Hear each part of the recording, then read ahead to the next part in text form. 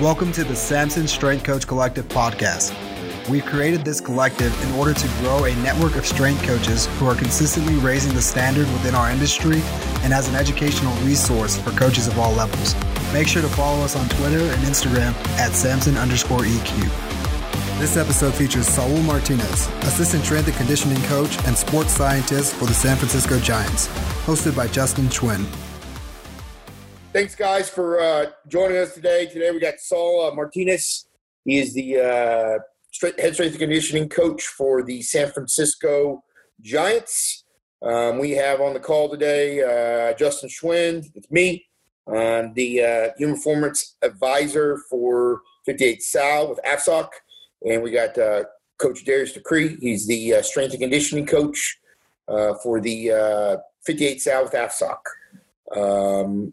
Other than that, Coach Martinez, you in a nutshell, or 2.5 minutes, go. Gotcha. Well, I want to start off by thanking you guys for having me on this. I'm actually the assistant head strength coach and / sports scientist with the team. I've been with the organization since 2014. I was their AZL strength and conditioning coach for 1 season, and then I was the Latin American coordinator for 3 years, and then going on to my 3rd year as the sports scientist / assistant strength coach with the team. Prior to being with the Giants, I got my undergrad degree in biology from the University of California, Santa Barbara. After that, I went to University of Miami, in which I got my master's in strength and conditioning.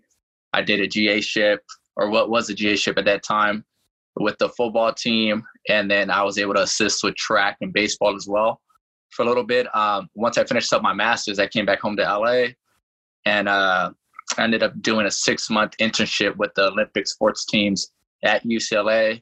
I did that for 6 months, and then I went to New Mexico State for about 2 to 3 months, in which I was working with Coach Deck with the football team, softball team, and I think it was the track and field team as well. And then after I finished with Coach Deck for 2 to 3 months, that's when I transitioned on to the AZL team with the San Francisco Giants.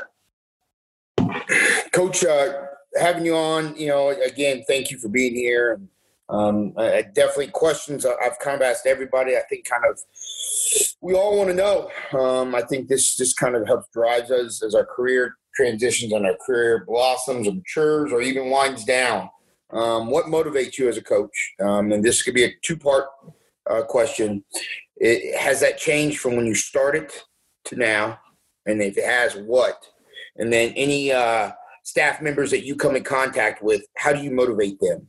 And has that changed?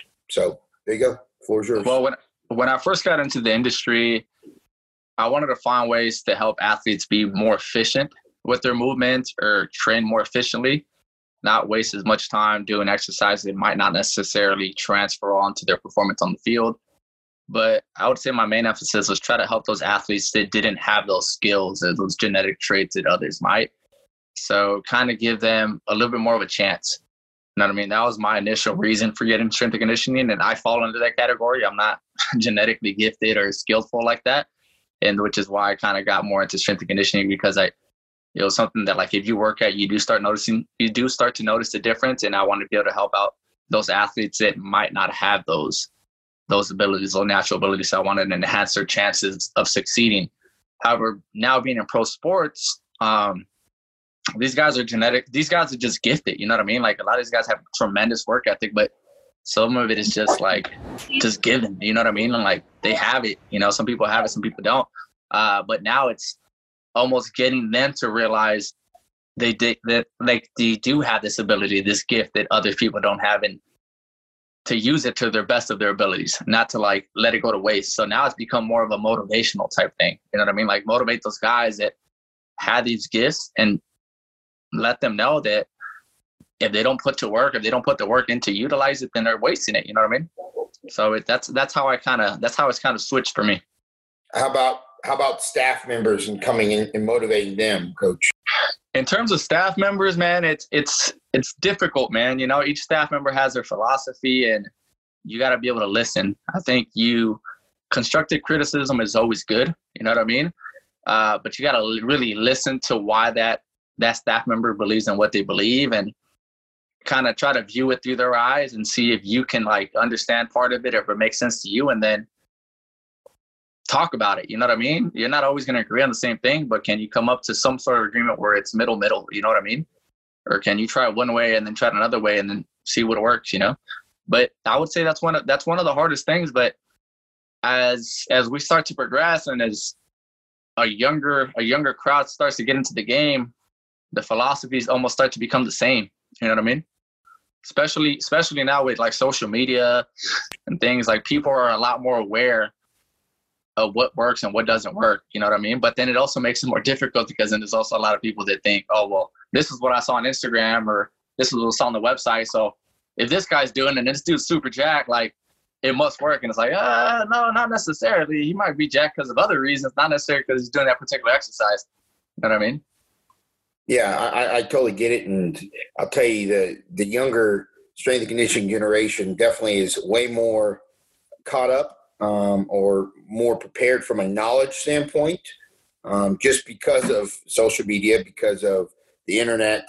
You know, when I started, it was still high-speed internet was just rolling out. So there was no YouTube, there was no Google or any of those other things. So everything was still very much book-based and very much you better get your butt to a conference. So you're right. They're very much more spun up, but experience-wise, they still have no idea how to go left or right if they've hit that dead end of the road. And that just happens from knowledge. You look to a person with a little bit of gray in their beard or a little gray in their hair and hopefully lean on them for that understanding. No doubt about it. Coach Decree. Coach, you talk a little bit being in the collegiate and then the professional baseball arena.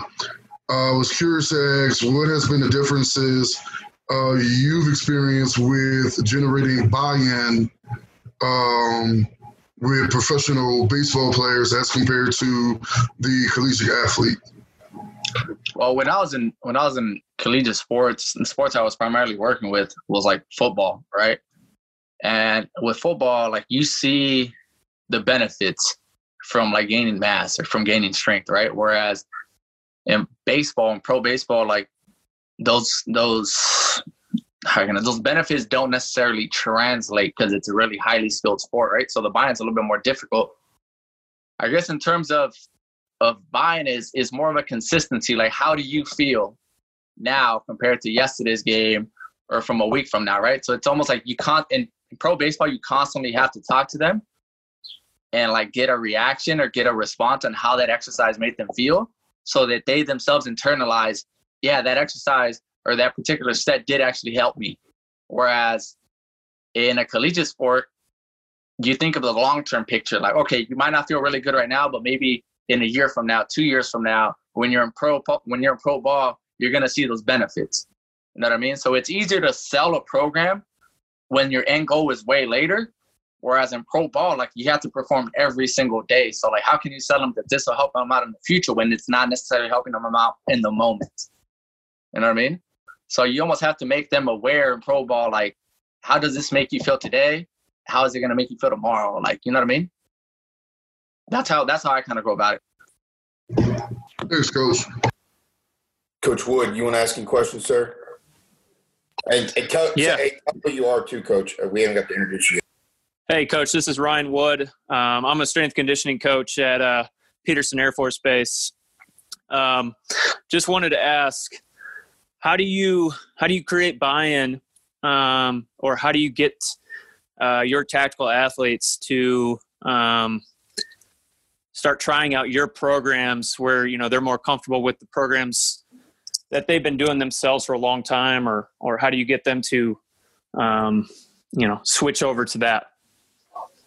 I guess when we have an athlete that's just free agent, right, I'll actually let him do his program once or twice and then start building a relationship with them. And I know that sounds like an easy cop-out, like, oh, just build a relationship because everyone gives that response, right? But once that athlete starts to like you and trust you, then you can mix in one or two exercises, right? If he doesn't like doing a squat, then don't squat him. Maybe do a goblet squat or maybe do a lunge, right? Something easy.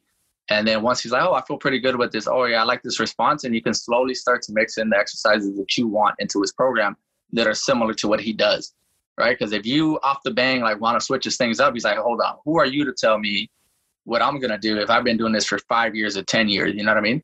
So you slowly have to start mixing in 1 or 2 exercises while you build up a relationship. Like, you're not going to get him or her to like do your particular exercise within a week. Shoot, if it takes 2 to 3 months for him or her to buy into the program that you're selling, like, that's a win. You know what I mean? Yeah, absolutely. Thank you. Yep.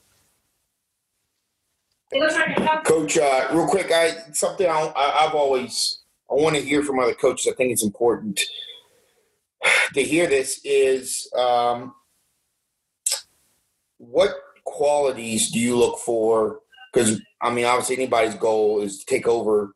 What qualities do you look for when you want someone to work with your organization or work with you? If you're the boss or even if you're an assistant and you're hiring someone above you, what are those qualities that you see or deem that are important that allow you guys to kind of see the same page or at least agree, even if you agree to disagree?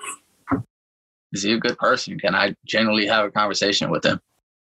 You know what I mean? Like, he or she can be very smart and provide me with a great theory, but can they hold the conversation with you and say, hey, look, I don't agree with you on this, but this is why I think it should go like this. You know what I mean? Like, I might be wrong on certain things, and I'm wrong on things all the time, but if we can talk about it like in a professional setting or like as a friend, like, you know what I mean? Like, just talk shop and I disagree with you, but I don't get offended from it. Like, and we both learn from it, then that's a trait I want. You know what I mean? That's someone that I want on staff. You know, because if I vibe with him well, then more than likely my athletes are going to vibe with him well. Like, you know what I mean? If he or she comes off standoffish when I'm interviewing them, can you imagine what my athletes are going to do? Like, when the athletes have a pretty good feel of how that person is. Like, if to me, which, you know, to us, better said, like, that we have a good understanding of how the field works or what exercises do particular things, and we're like, hold on, why are you saying that, or why are you coming at me like that? The athletes are probably going to feel it even more, you know? I think a second part to that is, how would you describe your personal style or your style of coaching? I'm easy going, dude. Like, if you don't want to do what I'm going to do, that's fine. But I want to hear why you're doing what you're doing. And if it makes sense to me and it's not my program, that's cool, because it works for you and it gets you going. You know what I mean? Like, the only way I'm going to intervene and I'm going to get pissed off and you can get pissed off at me is if I know that's not a safety.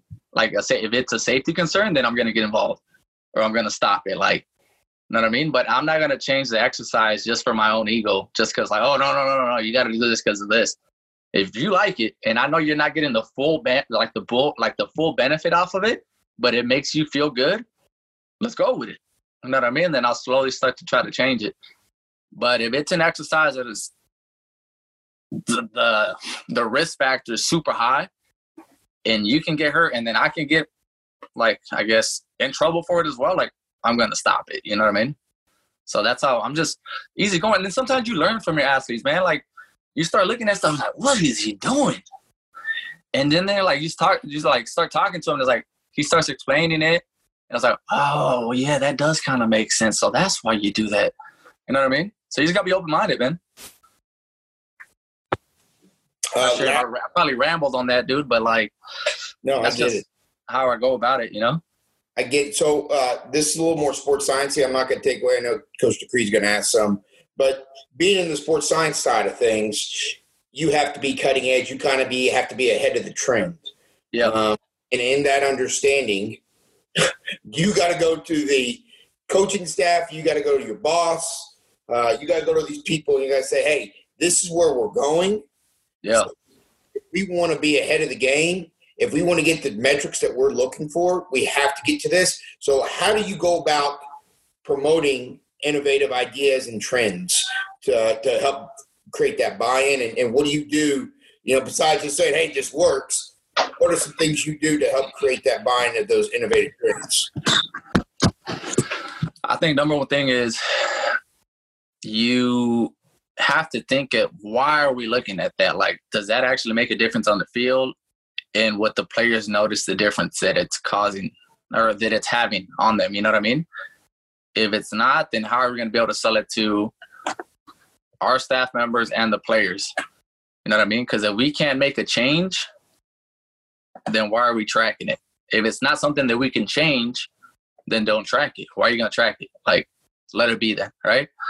So I guess if for instance, I'm not good with the data. Like, I'm not going to lie. Like, when I went to grad school, like, for me, it was like in the weight room. Like, you were in the weight room working with the guys.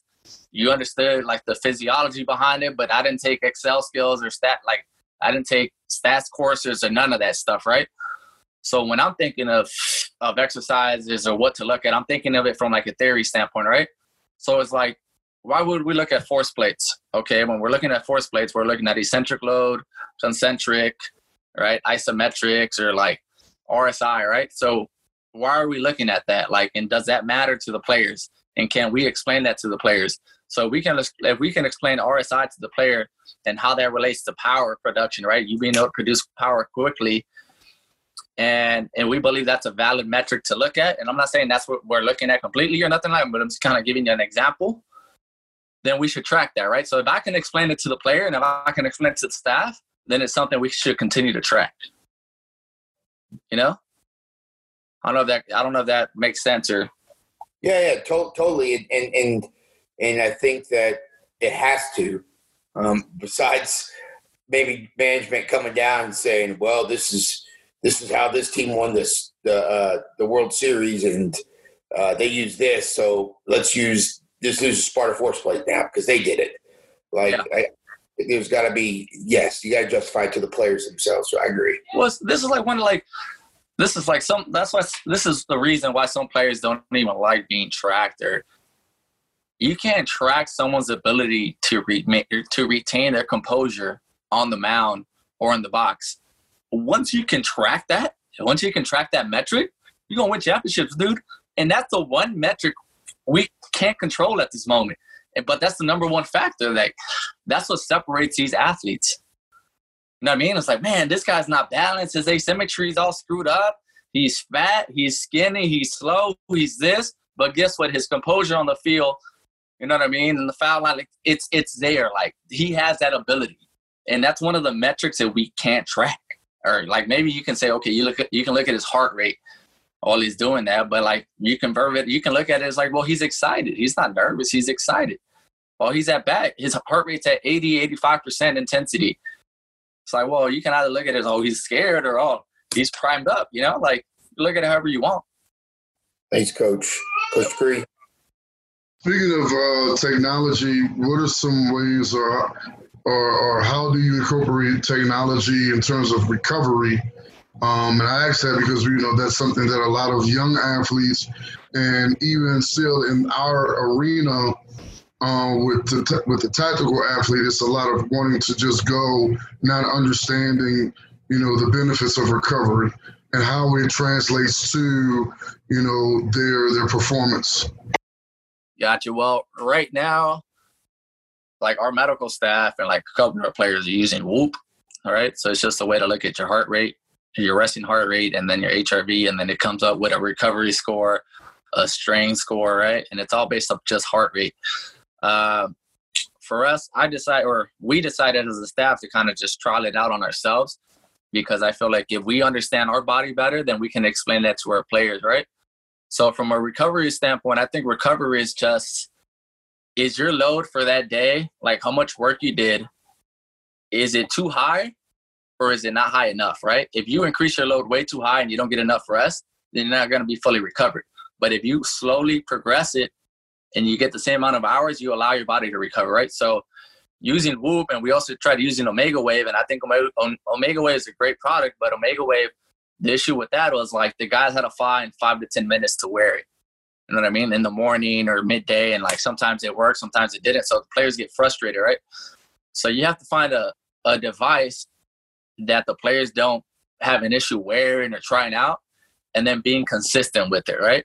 So for me, like, I like looking at my resting heart rate every day. What is my resting heart rate today compared to yesterday? All right, so am I trending lower, or am I staying about the same, or is it going higher? If it's going higher, if my resting heart rate's higher, then that's an indicator to me that I'm either working too hard and not recovering enough, or that I just need to sleep way more. Or you know what? Maybe I was stressed out, not even from like physical action. I was just probably stressed out because I got pissed off at my brother, or I got pissed off at someone else, or whatever it may be, right? Because there's different factors. There's mental and then physical stress, right? So it's like a chin check for myself. It's a way for me to look at how my body's reacting to the stresses that are occurring, you know? And there's different factors. Like sleep is, of course, the number one recovery method, hydration, nutrition, right? So are your athletes, or are we taking care of those? Are we becoming really good at the basics? Like we try to look at recovery as, okay, cryotherapy, icing, needling, Normatex. These are all great tools. But if your 3 basics aren't taken care of, why do the other ones matter? If you're not sleeping right, if you're not staying hydrated, and if your nutrition intake is not good, the rest of the stuff it's like you cleaning the interior of your car and not washing the outside. It's like your car can be pretty on the inside, but the rest of the car ain't even right. Like, you know what I mean? Yeah. So that's just how I'm kind of viewing it. Is, you know. Appreciate it, Coach. Yeah. You got anything, sir? Yes, sir. Hey, Coach. Just to piggyback off that, so I know that's some of the issues that I've run into, and I'm sure that's an issue across the board. But have you seen with guys, with the Whoop bands, with all the tracking apps and things like that? Have you noticed where the buy-in is getting less and less, especially as the data comes back very flawed? Have you seen issues selling it not only to your players, because they're the ones that are wearing it, but to your coaches and obviously to your staff and things like that? Yeah, no, that's one of the most difficult things, man, because being a sports science guy, like I'm also the tech guy. If there's a malfunction on the device and it's like, I have no control what that device is doing. Like I'm just trialing it out, and you know what I mean? I'm testing it just like everyone else, but I think it's not the most, how can I say it? Even if it's not valid all the time, the number one factor for using it is for you to be aware. Are you being consistent with what you're doing? Even if the numbers aren't the same, I'm not publishing a paper, dude. Like, and you're not going to publish a paper either, but like, do the numbers somewhat trend in the way that you believe they're supposed to trend? And if it's not, why? Is it a malfunction thing? Like maybe it hasn't functioned for 2 or 3 days. Call the Whoop company or call this company and say, how can I make an adjustment on this, right? But just because it doesn't work for 2 or 3 days doesn't mean it's not useful. You know what I mean? Because in reality, it's for you to make an adjustment on your body. You know what I mean? And do you feel good? Like, how do you feel inside? Like, you know what I mean? Because not everything's going to be 100%. Like even when, which is why we use other like VBT and like, not everything's going to be perfect like we want it to be. Like we look at all these papers and it's like, oh, this % by this. And if you work out 2 or 3 times a week and do this particular exercise, your chances of a hamstring injury will decrease. But guess what? Shit still happens. People still blow shit out. Like it's not 100%. You know what I mean? Yeah. So it's just another tool, man. Have you seen, speaking on top of the awareness, obviously it's a great resource having all that stuff, but have you seen guys completely change for the positive with providing, those resources? Yeah. I mean, the way we go about it is I don't even look at their data, dude. Like I don't. Like it's like, here you go. You know what I mean? If you have questions on it, let me know. If anything, I think it's for us to educate them. And then for them to kind of support themselves. You know what I mean? Like we're here to educate them. It's like, all right, would you rather give someone a fish or would you rather teach them how to fish? Like I'm not going to look at your numbers and dissect your numbers every single time. Like I'd rather explain what I want you to look at, and then you start to notice it. And if you have an issue with it, then approach us. And you get more buy-in because then there's more trust between the two. You know what I mean? Like people don't feel like you're like micromanaging them or just like have them underneath the scope, Yeah, absolutely. No, great points. Thank you. Yep. Coach, I'd like to kind of ask a question a little bit different in terms of just programming and training. Working with baseball, we know that was with strength and conditioning, the slow buy-in historically, with football and other sports. What have you been able to see within the advancement of strength and conditioning, specifically with baseball and the baseball athlete? I feel back in the day, or when I first started in baseball, like lifting wasn't a priority. Like I got in 2014, right? And like we still lifted, and our team did a really good job, or still continues to do a very good job with lifting. But baseball as a whole, like the culture, like lifting wasn't a priority. It was just like, all right, yeah, you'll do it once in a while, whatever, right? But now it's becoming it's part of your development. You know what I mean? And while I guess it defines on what you want to consider strength and conditioning. What you just consider strength and conditioning, just like, all right, you're doing 3 sets of 5 or 3 sets of 8. With baseball, I started to notice microdosing, or like doing something every single day, is kind of beneficial. And that's what like I would say some of our older or more veteran guys tended to do. You know, so you're like slowly like waking up some of your tissue before you go outside. You know what I mean? Like maybe you do some hip extensions one day, maybe you do it another day, or maybe you do a couple lunges. It's incorporating what your body needs that particular day, at least for baseball. Whereas like for football, you can say, all right, we got a game every Sunday, so I'm going to get a heavy lift on, I don't know, Tuesday and Thursday or something like that, and I'm going to be easy walk through Friday and Saturday, right? But in baseball, you can't load really heavy one day and then load heavy another day, because you got to play that game. So you got to start to find what works for you as an athlete. Some guys might go total body 2 or 3 times a week. Some guys might go lower body, upper body split twice a week. You know what I mean?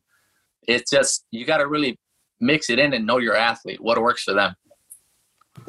Let me piggyback off of that question. What is your programming like in terms of your team and your athletes? This past season, we usually keep the reps between 3 to 8 reps, right? And what we started to do was we do some sort of mobility, like activation series in the beginning, and then we'll do like one main lift. It'd either be like a split squat, a deadlift, or just a regular squat, you know, and we started using VBT this year. So we'd kind of manage it with that, manage the intensity with that. After that, we would do like 2 circuits. So like 3 workout circuits, just to kind of get the heart rate going. So you always want to tax or have high intensity, but then also allow for like a little bit of volume towards the end. And then just kind of mix in with your accessory lifts, which is what our head strength and conditioning coach is really good at. And he allows myself, and then he allows the minor league guys to do, is to kind of just mix in the accessories depending on what our athlete needs based off our assessment test in the beginning of the season. And in the minor leagues, we would do testing. Our strength coaches did a really good job of testing the guys at least once a month to then make adjustments to their programs based off of that, you know? So like if someone couldn't do a goblet squat, or someone had an issue with ankle mobility, instead of doing a goblet squat, they might do a split squat or a reverse lunge or something like that. You know what I mean? Right. Yeah. Thanks. Coach Wood. You got it. All right, Coach, real quick, one thing I wanted to really know, who were your biggest influences? You kind of said it a little bit. Who are your biggest influence early on in your career, and who do you seek out now in your current role for what to know, you know, what's out there? Shoot, that's a hard one, man. I would have to say my advisor when I was in grad school, Brian Biagioli, he really helped me understand programming and why we go about programming a certain way. You know what I mean? He taught me a variety of different exercises, you know, just varying from like functional mobility to like correctives to just straight strength and conditioning, like just basic lifts, you know what I mean? And how to perform them properly. So he helped me from like a technical standpoint, like coaching standpoint. But from like a real psychological or like true life application, man, it'd have to be Coach Swayze, man. Andrew Swayze. He was at Miami for I shouldn't be cursing, dude. Sorry. He was there for a long time, man, and he worked with some top level athletes, man. And his mentality, man, like I remember being 21, 22, be like, man, I want to be just like this guy, man. Like, this dude is awesome. Like, he has control of this weight room. These guys respect him. That dude would be in there. I'd walk into the weight room around 5:30, I think. I don't even remember the time. It was early, man. It was dark. So I don't remember what time it was, but it was super early. And he'd be coming out. He'd be coming into the door from outside, sweating, just drenched, bro. He's like, oh, yeah, I just did 110s. I busted about 12 of them. You know, you got to stay in shape. And I was like, man, this guy gets after. He lifted and he ran.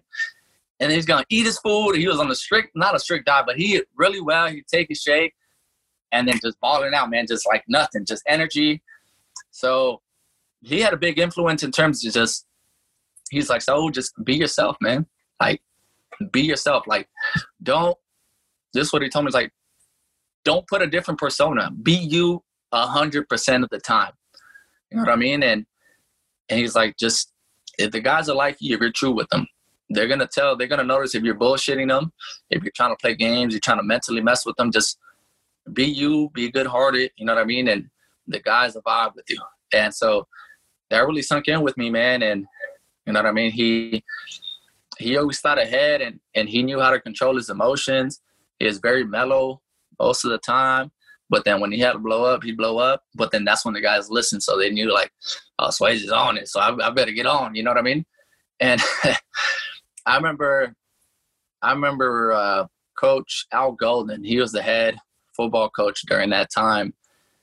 He had put goals during the summer, right? Strength and conditioning goals for us. So I think one of the goals was cranking out 20 half gassers. Right, so I think skills had to run in, I believe, 16 seconds, combos 18, and then bigs in 20. And we all as a staff sat down to kind of come up with a plan on how we're going to attack this, how are we going to do this conditioning program for these guys to go about it, you know, to make sure that they pass it. And, yeah, we ended up doing that. We ended up coming with a plan. And then in the mornings, this is like we had like different sections, right? We had the bigs in the morning, then like the combos in the middle, and then the skills, or at least that's kind of how I remember. First thing they would do is run. They would do the conditioning. My job and my friend Kurt Johnson, who he lives in Miami right now, like one of my best friends, man. Him and I would have to take the clock out of the closet. It was a massive counter, massive like timer. We take it out, and we had like this huge extension cord because at the University of Miami, like they have like, I think it was like 2 practice fields. And on the practice poles, or like on the foul poles, on the field goal pole, sorry, that's where the power outage came. That's where the power came from. So me and Kurt would run this huge extension cord, like maybe like 30, 40 yards, because I was the nearest like power cord. And sometimes the shit wouldn't turn on, man. Like power wouldn't come through. We're like, and then one of the assistant coaches like, so, wait, what's the power at, man? We got to get this going. And I'm like, oh, shit. I'm like shitting bricks, dude. I'm like, fuck, it's not going. Like, what am I going to do? Like, damn, all right, come on, I'm messing with this. Then I'm over there trying to click the reset button. You know, I'm an intern, so I'm like trying to like not mess up on this because the other guys, the whole team's waiting for me, power cord, right? So I'm like, all right, boom, boom, boom. Got it done. Cool. Got it done. And then on the timer, there was this little pad where you had to input, all right, 16 seconds. It was like a certain code. All right, 16 seconds, boom. And then, boom, click it. And time in, boom. All right, I got to reset it again. And I was nervous, man. At that time, I remember it was a big thing for me because I didn't want to mess up, accidentally put 17 seconds instead of 16 seconds, right? And it seems like, oh, that's an easy thing to do. But at that moment, I had to keep my composure, right? And it sounds crazy, but like little things like that, it's just like, you got to be able to control it. So it allowed me to like control myself under a situation in which I thought was a big deal. And for me at that moment in my career, in my life, it was a big deal because that was a big responsibility for me. Was they trusted me to do a minuscule task like that, right? But as you start to become a coach, you start to be given bigger tasks and bigger tasks and bigger tasks, right? But if you're not responsible enough and if you don't have that pressure, you don't put that pressure on yourself to be good at that particular task, which a lot of people are like, it's nothing, man. It's a little thing. Like, you mess up on it, who cares? Then you're not going to be good at the bigger things. All right. So going back to like the athletes, man, I'm sorry, I probably went on a ramble. You had to ask me who was an influence, right? But going back to like the metrics and what we look at, right? That's why these guys are what they are, man. Because when they were little, they took everything to heart, man. Like, they wanted to be perfect, and you have to be perfect. And I think us as a coach, for us to be a good coach, you have to want to be perfect in every single thing you do, but be yourself while doing it. You know what I mean? Like, so that's what I learned with Swayze, man. It's like, be you, but take things to, like, be serious with your thing too, and be responsible. You know what I mean? So he told me the reason I work out so is because if I can't do this, if I can't do what I tell my players to do, then I have no right to tell them to do it. If I know I can do it, they could do it. So that was one of the things that I learned from him, and I respect him a lot for him. I respect him a lot because of that, and he's one of the guys that I still continue to keep in contact with, man. He's at FIU now. But yeah, I would say those are the two biggest ones, man. How about today? Anybody that here of recent that you really start to dive into or key on? I had a really good relationship with Carl Cochin. You know what I mean? I think he's a great mentor. He was the head strength and conditioning coach for us 2018. He's no longer with the team, but he's always a great resource, man. And his approach to talking to the athletes and trying to relate what we do in the weight room and on the field, like what we do in the weight room, why we do a certain conditioning, how that's going to relate to on the field. That's a huge thing. You know what I mean? Like, how do you relay that what you're doing right now is going to help you out? You know, and that's also like what you guys had asked me, like, what's the difference between college and pro? And it's like, can you relay that message to that pro athlete that what they're doing right now is beneficial? Like, it's like a simple thing as an RDL. Like, how's an RDL relate to baseball? All right, well, what about that landing leg? If you don't have stability in that front leg, are you going to have really good control of that baseball when you let it go, right? So simple exercises, maybe an RDL allows you to do that. It's not completely similar. It's not the exact same thing, but it's close to it because you're active in similar muscle groups, you know? So then you start relaying that message to the guy, and it's like, oh, okay, well, yeah, this does make sense. It's not just eye wash. Because everything guys will be like, oh, yeah, it's eye wash. Anything they don't like to do will typically be considered an eye wash exercise until you actually relate it to them in terms of baseball. Real quick, I'm going to throw a curveball at you, Coach. Talking baseball terms. Hope we can hit it. So all three coaches on this podcast are tactical coaches. So we work in the setting.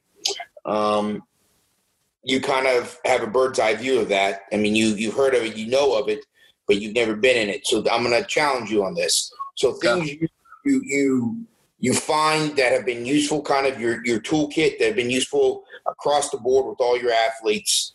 And if there's something that you really want to use, but maybe it doesn't quite fall into the baseball realm, but you think it can really work in the military realm, what are some things that you feel that would be crucial or be optimal to use in our setting?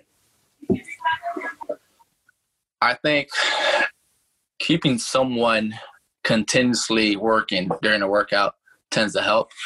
If there's too much downtime during a certain exercise, you allow the athlete to think too much in terms of like, do I really want to do this or do I not?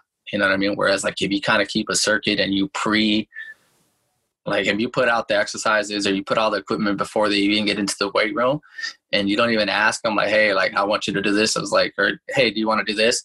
You kind of, hey, like I already have this planned out. Boom, boom, boom, boom, boom. It's ready to go. So then they have two rounds of it or 3 rounds of it. If you kind of say it with confidence and you already have it laid out where they just have to kind of keep going and give them like maybe a 1 minute break, a 2 minute break in between the circuit, then it kind of tends to help. Where if it's too much time in between sets, something to come like, I don't know, I just start to notice it. The athletes get kind of bored with it. You know what I mean? They don't really find it as a challenge, you know?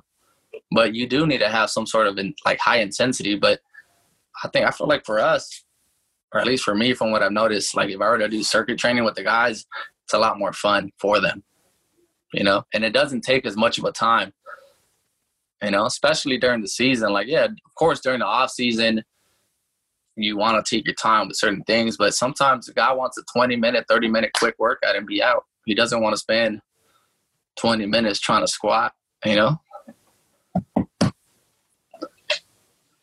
guess I got two more questions. One, this is important to me. So your setting, training for the most part is voluntary.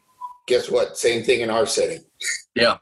They're not, you would think military, they're required. Well, actually, it's the one thing they're required not to do. Okay. So if they want to participate, it's on them. So we have to, just like you, we have to be a little bit of a bartender, a little bit of a barber, and recruit them in and do that. And you've kind of talked about it a little bit, but yeah. What are some of your what I like to say, what are some of your secret sauces you use, you think, to really recruit those athletes in, to really have your buy-in? My goal and their goal have to be the same for that particular workout. I can't tell them I want you to do this, and this, and this, and this. The only way they'll do it is if they believe they need it in their workout as well. So sometimes it's good to ask, like, hey, where do you feel like you're kind of weak at right now, or what's kind of tight? What can we avoid? But we should definitely do this or this. Like, for instance, like for some of our baseball players, like, all right, they don't get a full lift in. I'll at least want to get shoulders, glute activations, and maybe one or two mobility, right? So if I know someone's hamstrings are really tight, let's work on your hip hinge, maybe your ankle mobility, and then maybe do one glute exercise and shoulders. I didn't get everything. I didn't get a full lift in, but I got something. You know what I mean? I got something better than nothing, right? So it's almost you knowing what that athlete needs and the athlete agreeing that he actually needs that. Because if he knows he needs that, then he's willing to do that particular exercise or those particular sets of exercises, Because you're not always going to need a full lift, you know what I mean? Like, but as long as you can target one or two things, maybe you can switch it off. Like, if you have, I don't know, 6 exercises for your lift for your whole workout, and the guy doesn't want to do the whole thing, maybe you can split it up in 2, split it up in between 2 or 3 days, and especially if they got to, they got to do some sort of tactical event, or for us a game. Is it really going to make that much of a difference whether they do the exercises today, tomorrow, the following day? Because at the end of the day, they're still going to have to play, I agree. Last big question of the day for me, Coach, is, in our current setting, we're in this pandemic and everything's pretty much, if not in some places, they're kind of rolling it back, but it's pretty much all on shutdown or lockdown. Yeah. How do you see, it could be you particularly as a whole in the industry, how do you see or foresee this rolling back out? Obviously, there's going to be a phase component to everything, but how do you guys currently see it rolling back out, getting back to normal day-to-day? Like, how do you see that happening? And how are you guys going to go about doing that?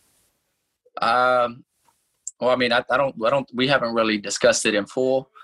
But I think our best approach would be, what do we expect of our players once the season does start? What do we consider safe? Like, do we consider it safe playing 3 to 4 games per week? What running volume do we consider safe? Or like, what would we consider an average running volume per game? Right. And once we do have those metrics, or swings or throws, right? And once we do have those metrics, how can we regress or come up with a progression, right, that would allow us to get to those certain numbers safely, right? There are going to be risks in terms of how we progress, but how can we take the safest protocols to doing that, right? Because if you want a guy to be able to play 5 games per week or 5 out of the 7 games per week, how do you start that? Do you start them by playing 1 game per week, or 2 games per week, 3 games per week? You know what I mean? Do you have them play? I'm sorry, I'm just talking baseball terms. But you know what I mean? That's kind of just like the thought process. And that's something I think we would all have to talk about. But you have to have an end goal, or what we consider an end goal that we all as a staff believe is safe. and then work backwards to get to that goal.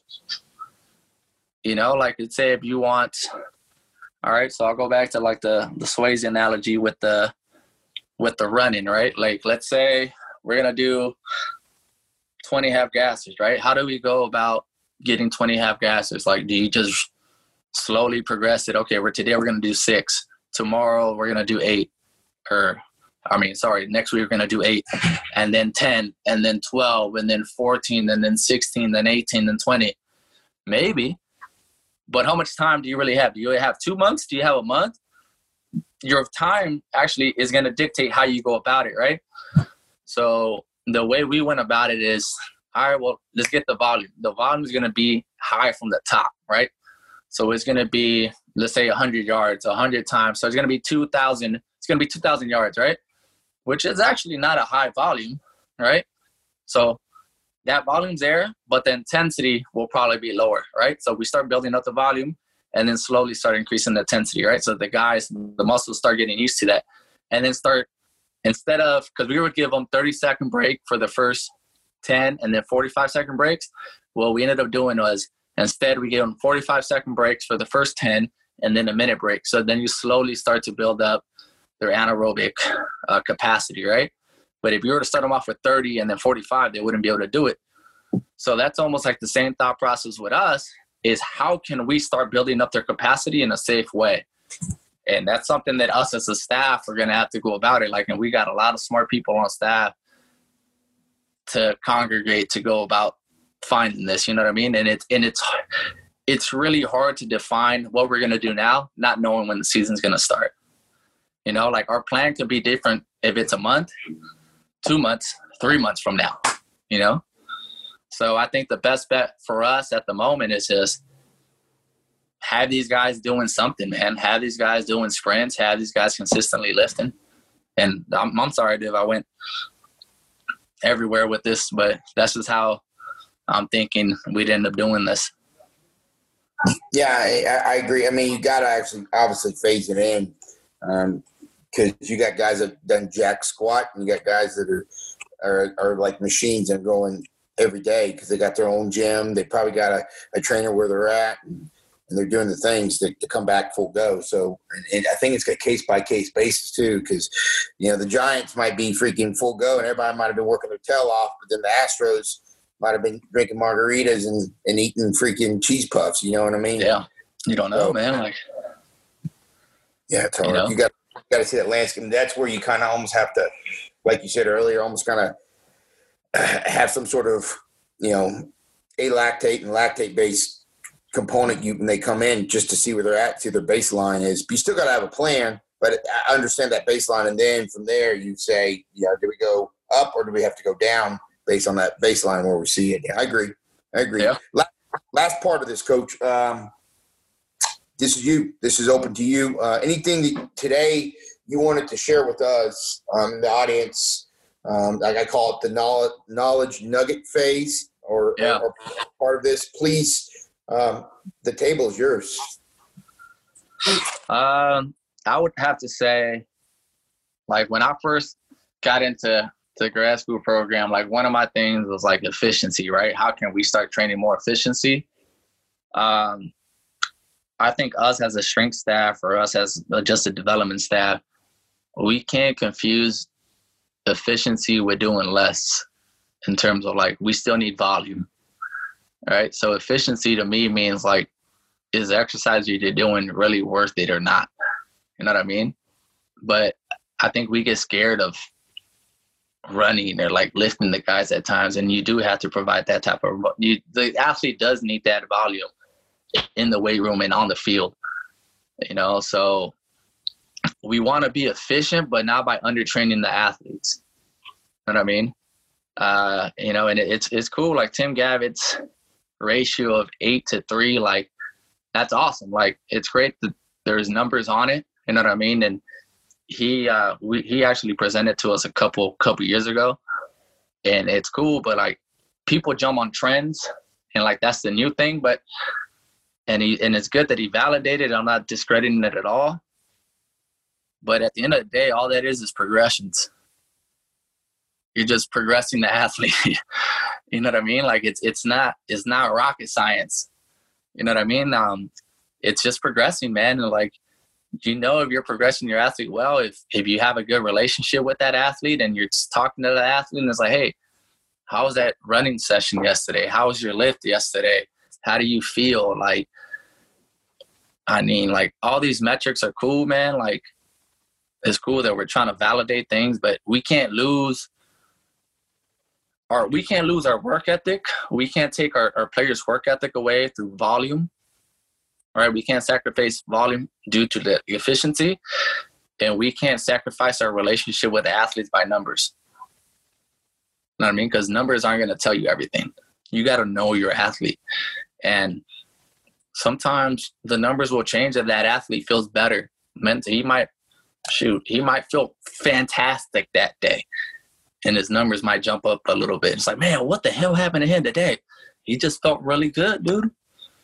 You know what I mean? Like, and sometimes that happens. So which is why I'm saying, like, when you ask me, like, what trait do I look at or what trait do we look at?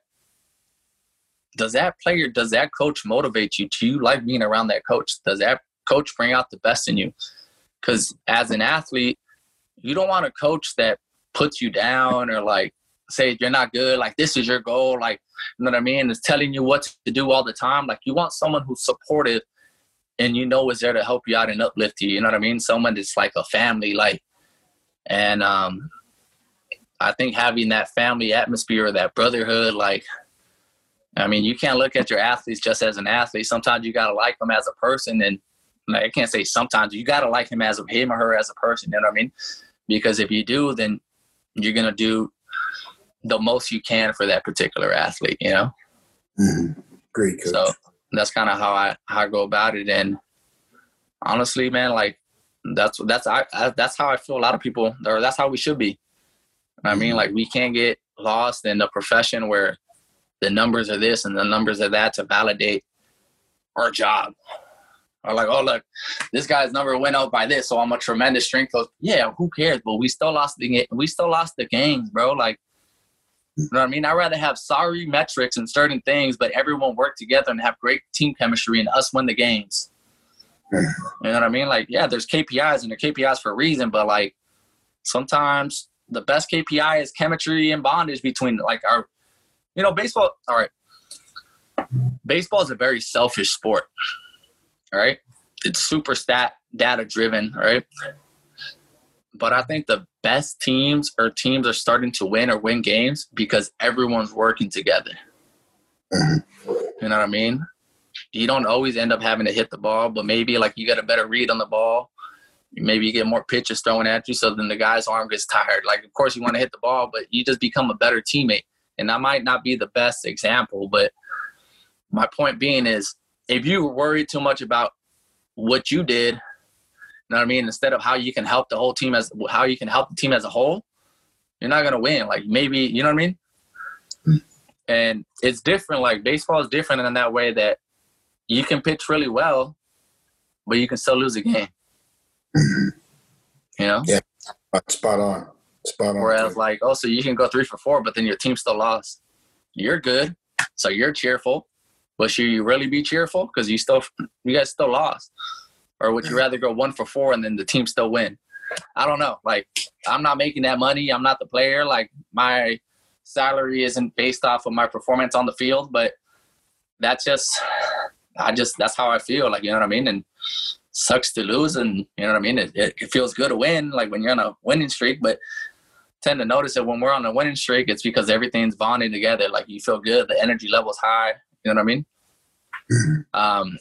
But that's created through teams and through coaches and support systems, and I uplifting you lifting me up when I'm down. And that's something that we can't lose. We can't just try to focus on numbers. Like that's where we're going. You know what I mean? But we should use it as one of the tools and not the end tool. Like I seen, I'm blanking now. Why am I blanking on his name? Vern Gambetta. Yeah. He posted up something about like, all right, you can have a master's degree from this school. You could have like interned at this awesome school. You can have this great theory. You can have all this, like you can be super well at stats, programming, but can you coach? Mm-hmm. At the end of the day, can you coach? You can have all these theories, but can you convince that athlete to believe in you, trust in you, and do what you tell him to do? And if you can't, your theory doesn't mean anything. You know? Agreed. So that's just how I kind of, not sure if you guys have any input on it or no, any I think questions, you know? I think that's what they call the art of coaching for a reason, coach. You know? Yeah. You know, to honor your time, respect your time. You're busy. We're at the hour mark. So what I want to say is thank you, coach. Awesome. I love to hear, you know, what's so cool about this is like literally we're talking to people from everywhere. Tactical setting, professional baseball, professional football, high school. And, you know, ultimately what I love about it is the people we choose. The ultimate purpose is to engage with the athlete, to build a relationship, and to do it for something more than you. And that's the consistent message I'm getting, and I appreciate the hell out of that, because that's why we all really get into the field. That's why we should be in the field. So thanks, Coach. I can't tell you that enough. I know we all will reciprocate that, and best of luck. Okay, Coach. All right. Well, thank you, Coach. guys for having me. Appreciate it. Yep.